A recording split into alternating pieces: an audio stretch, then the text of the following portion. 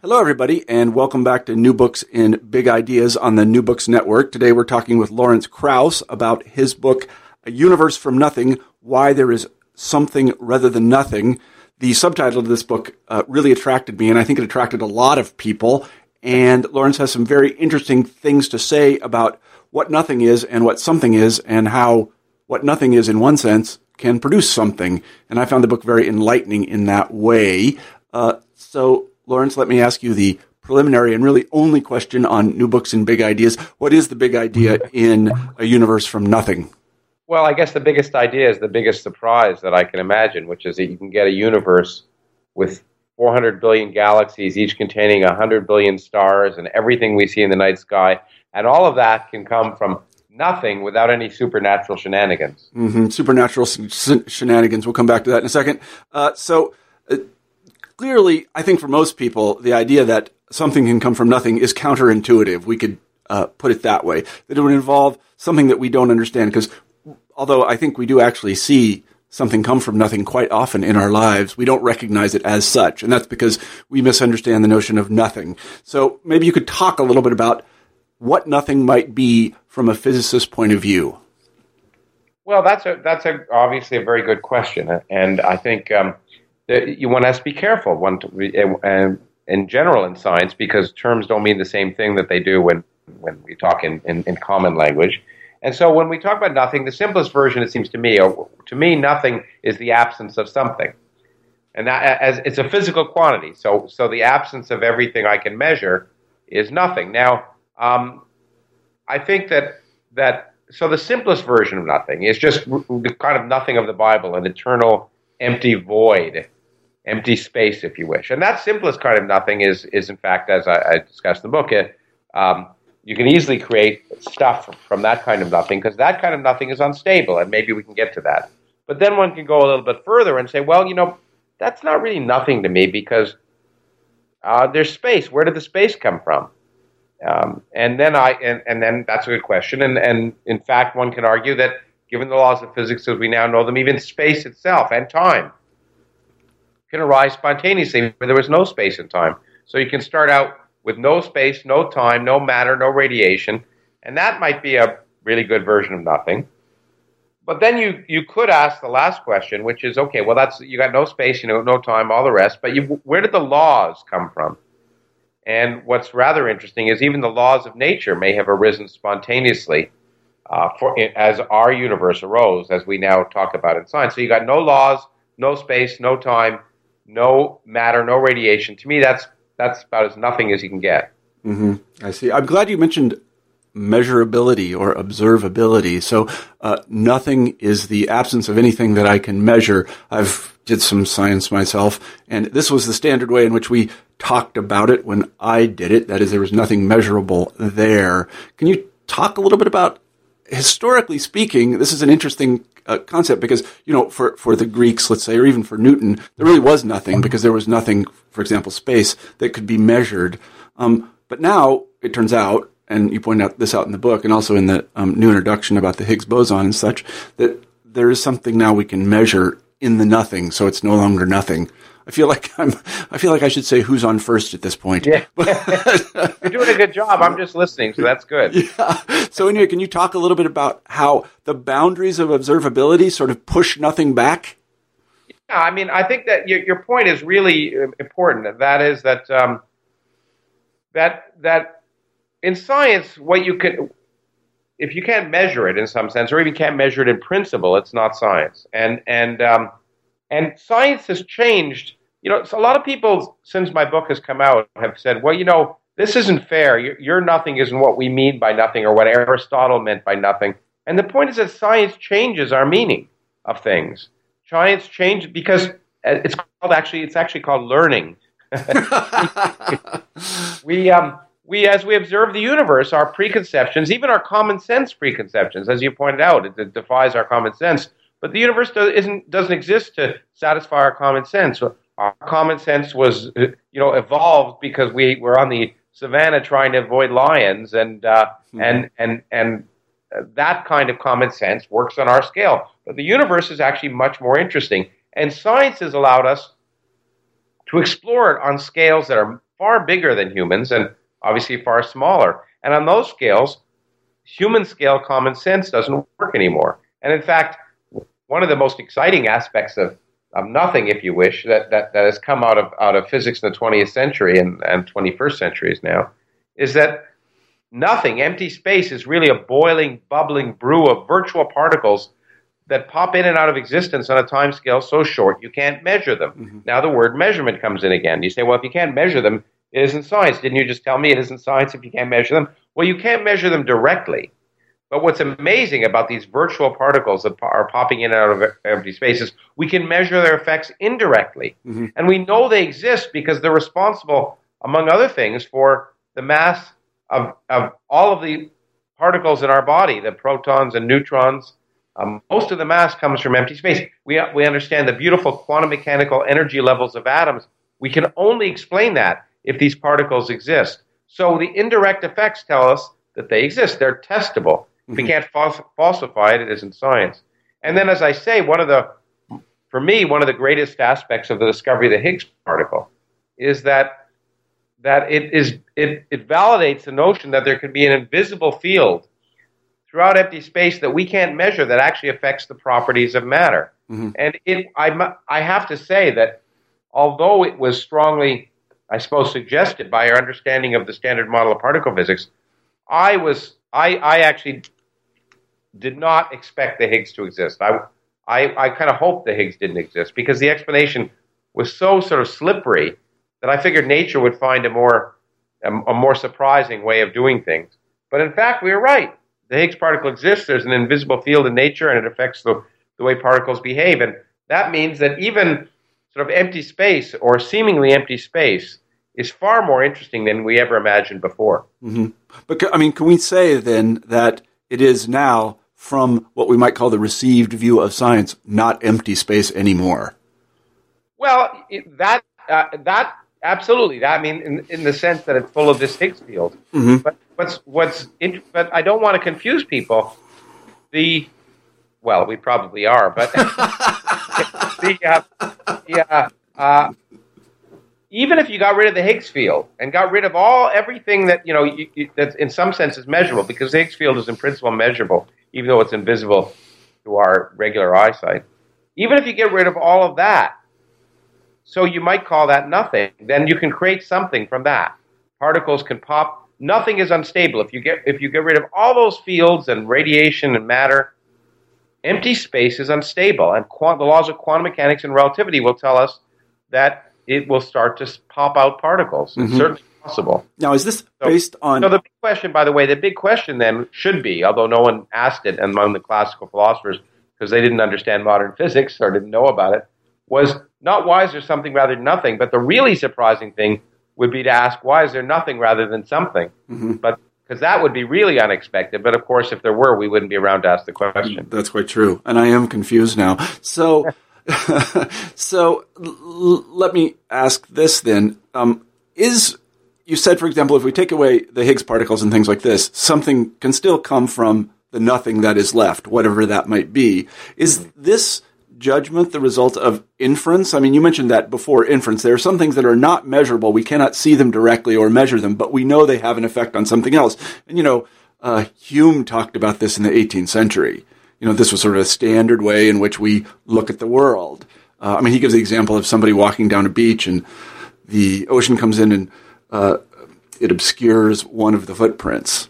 And he says, well, we can infer that a man did that. It was probably a two-legged man, not a one-legged man hopping up and down the beach, but we can observe it directly. It's an inferential judgment. Is that what we're working with here? Well, a little bit, but it's better than that, because it's true that on the basis of what we see, we infer things. But science isn't just a story. We do more than infer things. We then make predictions about things we haven't measured. Mm-hmm. Look, when we're talking about the universe, we're speculating about certain things. We have at the limits of our knowledge. We're always speculating, but we're looking for things that we can measure that can test our speculations and our inferences. We again, this notion of virtual particles, we can test. Mm-hmm. The notion of the Higgs field is something. Obviously, it took us 50 years to test it, but we were able to test it at the Large Hadron Collider. Mm-hmm. And that's what's exciting about science, is not just that it tells a beautiful story, but that it predicts the future by predicting the results of experiments we haven't yet performed. Now, ultimately, and at the limits of our knowledge, and we live in one universe, and there may be many universes, and we may have no other access to those other universes, and therefore there may be things that we will end up always only being able to infer if you want. But we won't. But the level at which we accept their existence will depend upon the other predictions of the same theories. A theory might predict many other universes, but if it also predicts the masses of all the elementary particles and the forces in nature, and it gets it right, then we're probably a little more willing to accept those inferences we can't measure, just like we accepted the existence of atoms well before we could see them. Mm-hmm. Isn't gravity a little bit like that? I remember learning in physics that gravity is a little bit like that. We didn't really understand how it worked, but we could easily infer that it was there from predictions of what it did. Well, although I think what you're saying is we didn't understand. We still don't understand why it works. Yeah, we really don't. Yeah, Newton said hypothesis non fingo. He said I frame no hypothesis.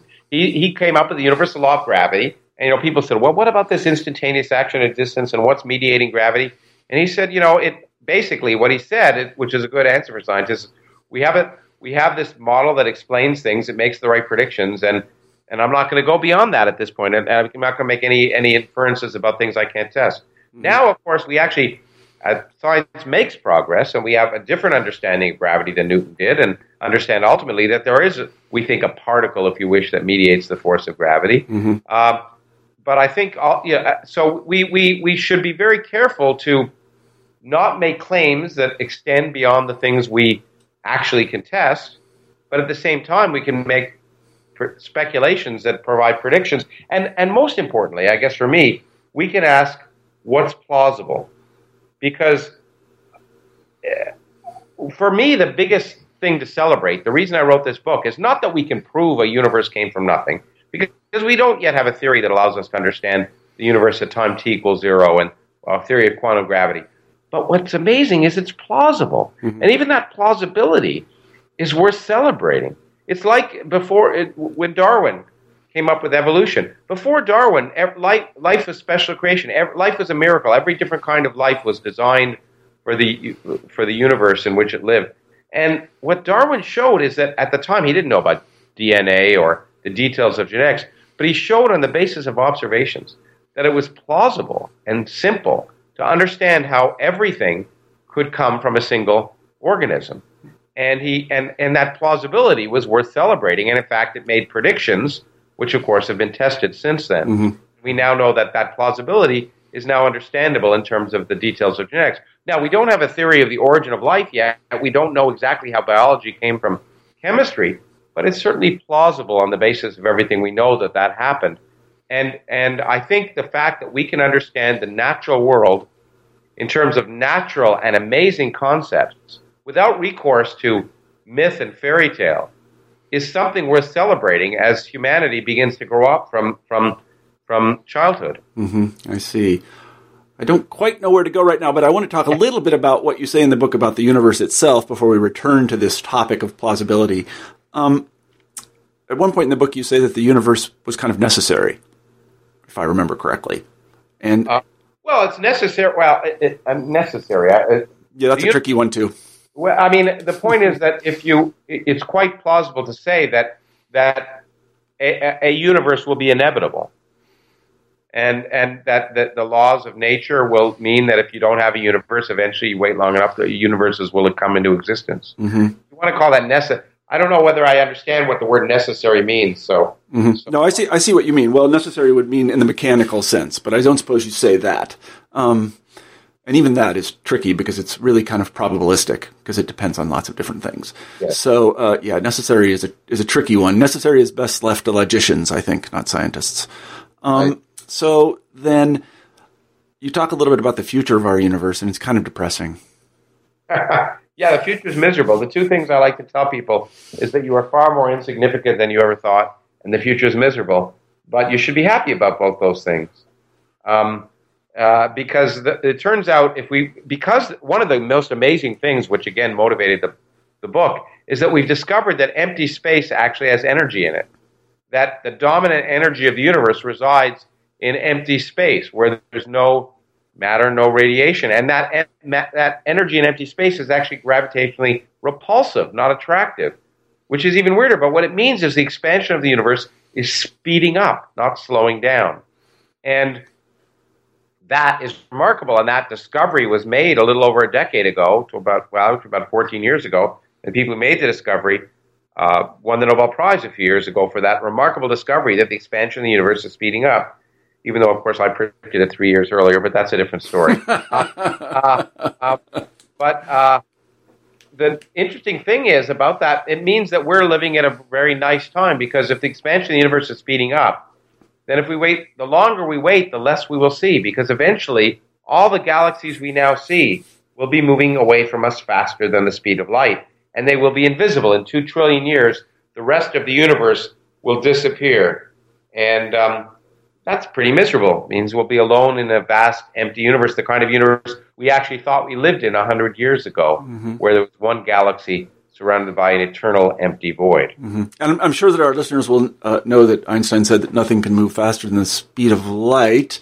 How is that going to happen? He didn't say that. Well, he didn't quite say that. We lie when we say that. Well, I lie all the time. But what Einstein said was nothing can move through space faster than the speed of light. But space itself can do whatever the heck it wants. I see. And with general relativity, you could be standing still and still be moving at the same time. Sure. Space can carry you away from me, but you can be standing still in space. And so space can carry you away faster than light. And that's what's happening in our universe. I see what you mean. Well, let's return to what I might call the polemical aspect of the book. I don't know if you object to that term, but any book with Richard Dawkins writing an afterword is going to draw a certain amount of attention. How is the book received by people who are, I don't know how to put this, spiritual or religious, or have a deep, abiding faith? Well, look, I mean, it depends on what those people, what their predilections are. There are people who have faith, but they're wise enough to know that their faith can't get in the way of the evidence of reality. There's some people who think that unless the earth is 6,000 years old, God can't exist. And those people, well, it's hard to convince them of anything. But there are people who say, look, in fact, people from St. Augustine to Moses Maimonides, none of it, more or less that the Bible isn't a scientific document. So if the results of science conflict with your interpretation of Scriptures, you better re-examine your interpretation of Scriptures.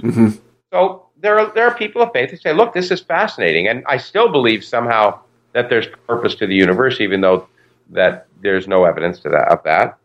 Other people, I hope, actually, that what this will happen, I hope. I don't know whether hope is the word. I want people to be amazed by the universe. And if some people find the real universe is so amazing that they don't need their God to be spiritual, that's fine with me.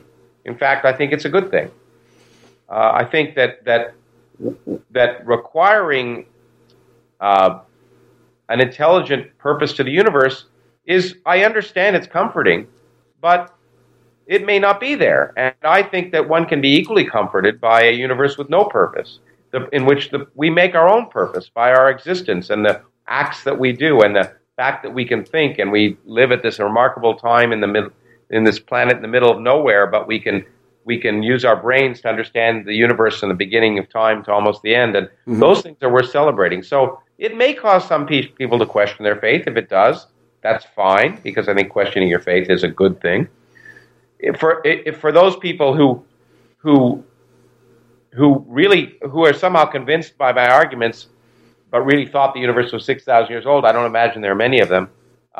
If it causes them to accept the real universe for what it is, that's wonderful. And for those people who say, look, as I say, I can't prove there's no purpose to the universe. There's no evidence of purpose, but that doesn't mean there isn't one. And those people can say, aha, even though I don't need God for any of the things I thought I needed God for, I still find my faith in God comforting, but I accept the wonder of the universe, well, then that's fine. Mm-hmm. Let me ask well, it will sound like a critical question, but really I think it's something serious to think about.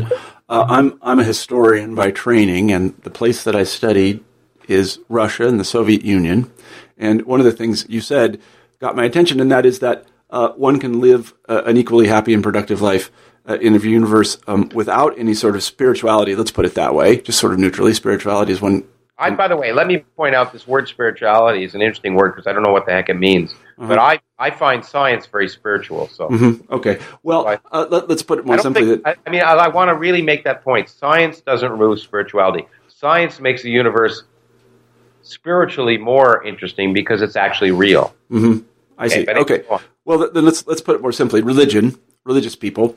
Now, again, as a scientist, a social scientist, and as somebody who's interested in things empirical and testable propositions and things like this, we have experimented with that proposition. The Soviet Union did it, and it turned out completely disastrously. What did they experiment with? Well, they experimented with a really hardcore atheism and a kind of materialism and a worship of science, and it turned out very badly. So it's just an empirical matter. This is an empirical matter, and I'm just saying this is just facts on the ground. It isn't facts on the ground. If they didn't worship science, I think your interpretation of history is wrong. They didn't believe in genetics because they didn't accept the results of genetics because somehow it got in the way of their ideology. They were ideologues. They weren't scientists, and to present the Soviet Union as a scientific utopia is to totally, in my opinion, misunderstand both the history of the Soviet Union and the nature of science. I mean, the Soviet Union was based on ideology, and anything that got in the way of that ideology was punished. Well, but part of that ideology was there was no God. What? Part of that ideology, there was no God. Well, for some people, part of the ideology was no God. Big deal. Well, as I say, what I'm saying is that, again, as an empirical fact, based on the notion that of a God, and it didn't work out very well either. So I don't think I kind of find it disingenuous to argue that when people have many bad ideas, that one of their bad ideas, that the fact that they do bad things or have many bad ideas, it validates all of their ideas. It is true that the Soviet Union experimented with many things, including not allowing people to be free to think as they wanted to think, and that is a disaster. And it was true of Nazi Germany, but for very different reasons. So I think, in fact, that science is incompatible in general with anything but a democracy, because science is based on free and open questioning. It's not based on being told what the answer is, whether that's religious or political. And so science doesn't flourish and as it didn't in the Soviet Union, it doesn't flourish in regimes that stifle open questioning, or in China when it didn't flourish during that period. And in fact, I worry in our country when in fact ideology trumps science in our political domain, that we end up making bad decisions, and it's not good for science either. So I think the ultimate fact is that atheism, if you want to call it that, and science, you can make the claim that there are atheist states that have done bad things. You can make the claim that there are religious states that have done bad things. And usually, the bad things have nothing to do with the atheism. I see. So let me put the question just slightly differently. Again, and I'm talking about studies that I've read. I'm always very hesitant to do this because who knows whether I'm making it up or not. I don't think I am.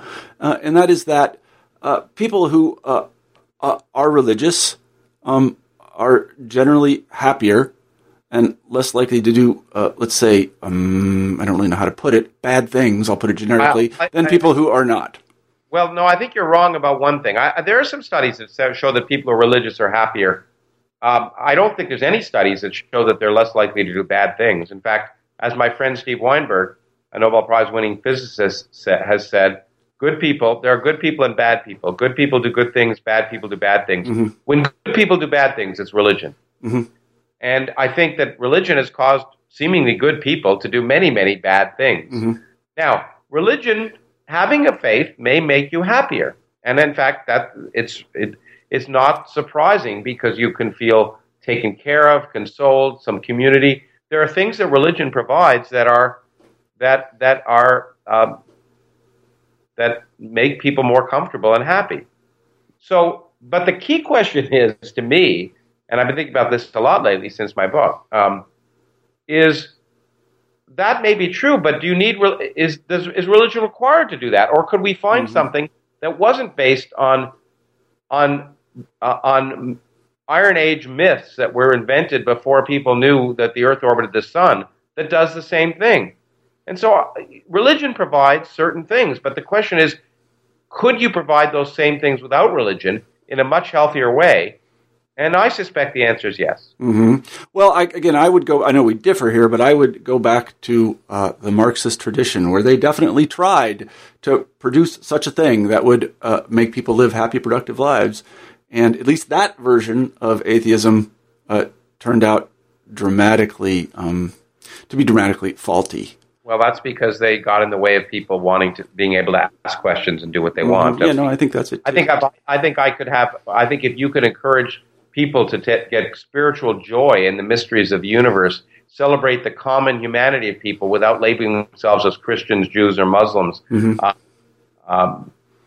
to celebrate and in fact get consolation from the fact that we are lucky to be here at this moment and have stewardship of this planet in a way and need to take care of it, that no one else is taking care of us. Mm-hmm.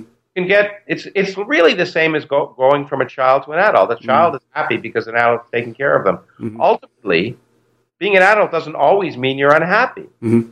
It means you learn you learn to take control of your life and try to make it as good as possible. And it's true that can be terrifying, but it can also be ennobling and uplifting. And so it just depends. Mm-hmm. No, I see what you're saying, and I agree with a lot of it. And again, I would say that, again, from my studies of history, that I don't know of any such substitute for masses of people. Now, that may just mean that humanity has to mature, as you say. Well, that's quite possible. I don't think I agree with you that religion has been with us throughout human history. On the other hand, it's also waning in the first world. I mean, the number of people who classify themselves as part of an organized religion has been going down in every major Western country and continues to go down. And so the future doesn't always have to be a repeat of the past. Mm-hmm. No, I don't think the future is almost ever a repeat of the past. I can tell you that with great confidence. I don't think it is at all. I don't know where we're going with that. It's quite true. I think not where we're going is what makes the universe interesting too. I think that's what's exciting is I don't know what we're going to discover next, and that if we knew everything, it would be kind of boring. Mm-hmm. Well, let me ask this, and it has to do with, I think, the touchiest and most misunderstood part of your book, and that is the turtles all the way down business. And do you think that people will ever be able to abandon the fascination they have with this problem of infinite regression or recursion, of asking, well, what came before that? Look, no, I think we're kind of hardwired to wonder that, and it's frustrating to be told that some questions that we think are sensible questions are not good questions.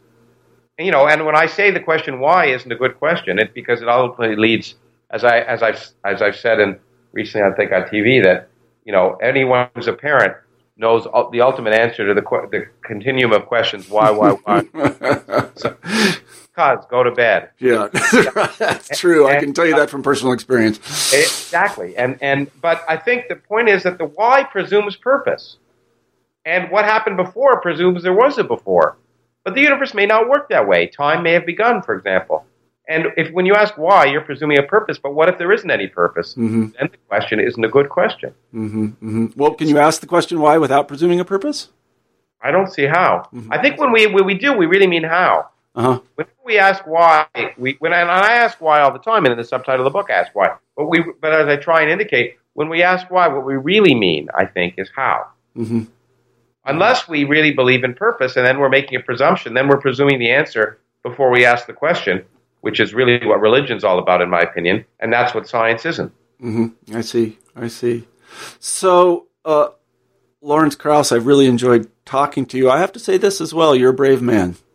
You're a very brave man. I admire anybody that would write a book like this. I really do. And I'm sure that our listeners will be fascinated by reading it. And I encourage them to do so, even those who are spiritual or religious or have a deep abiding faith, that kind of thing.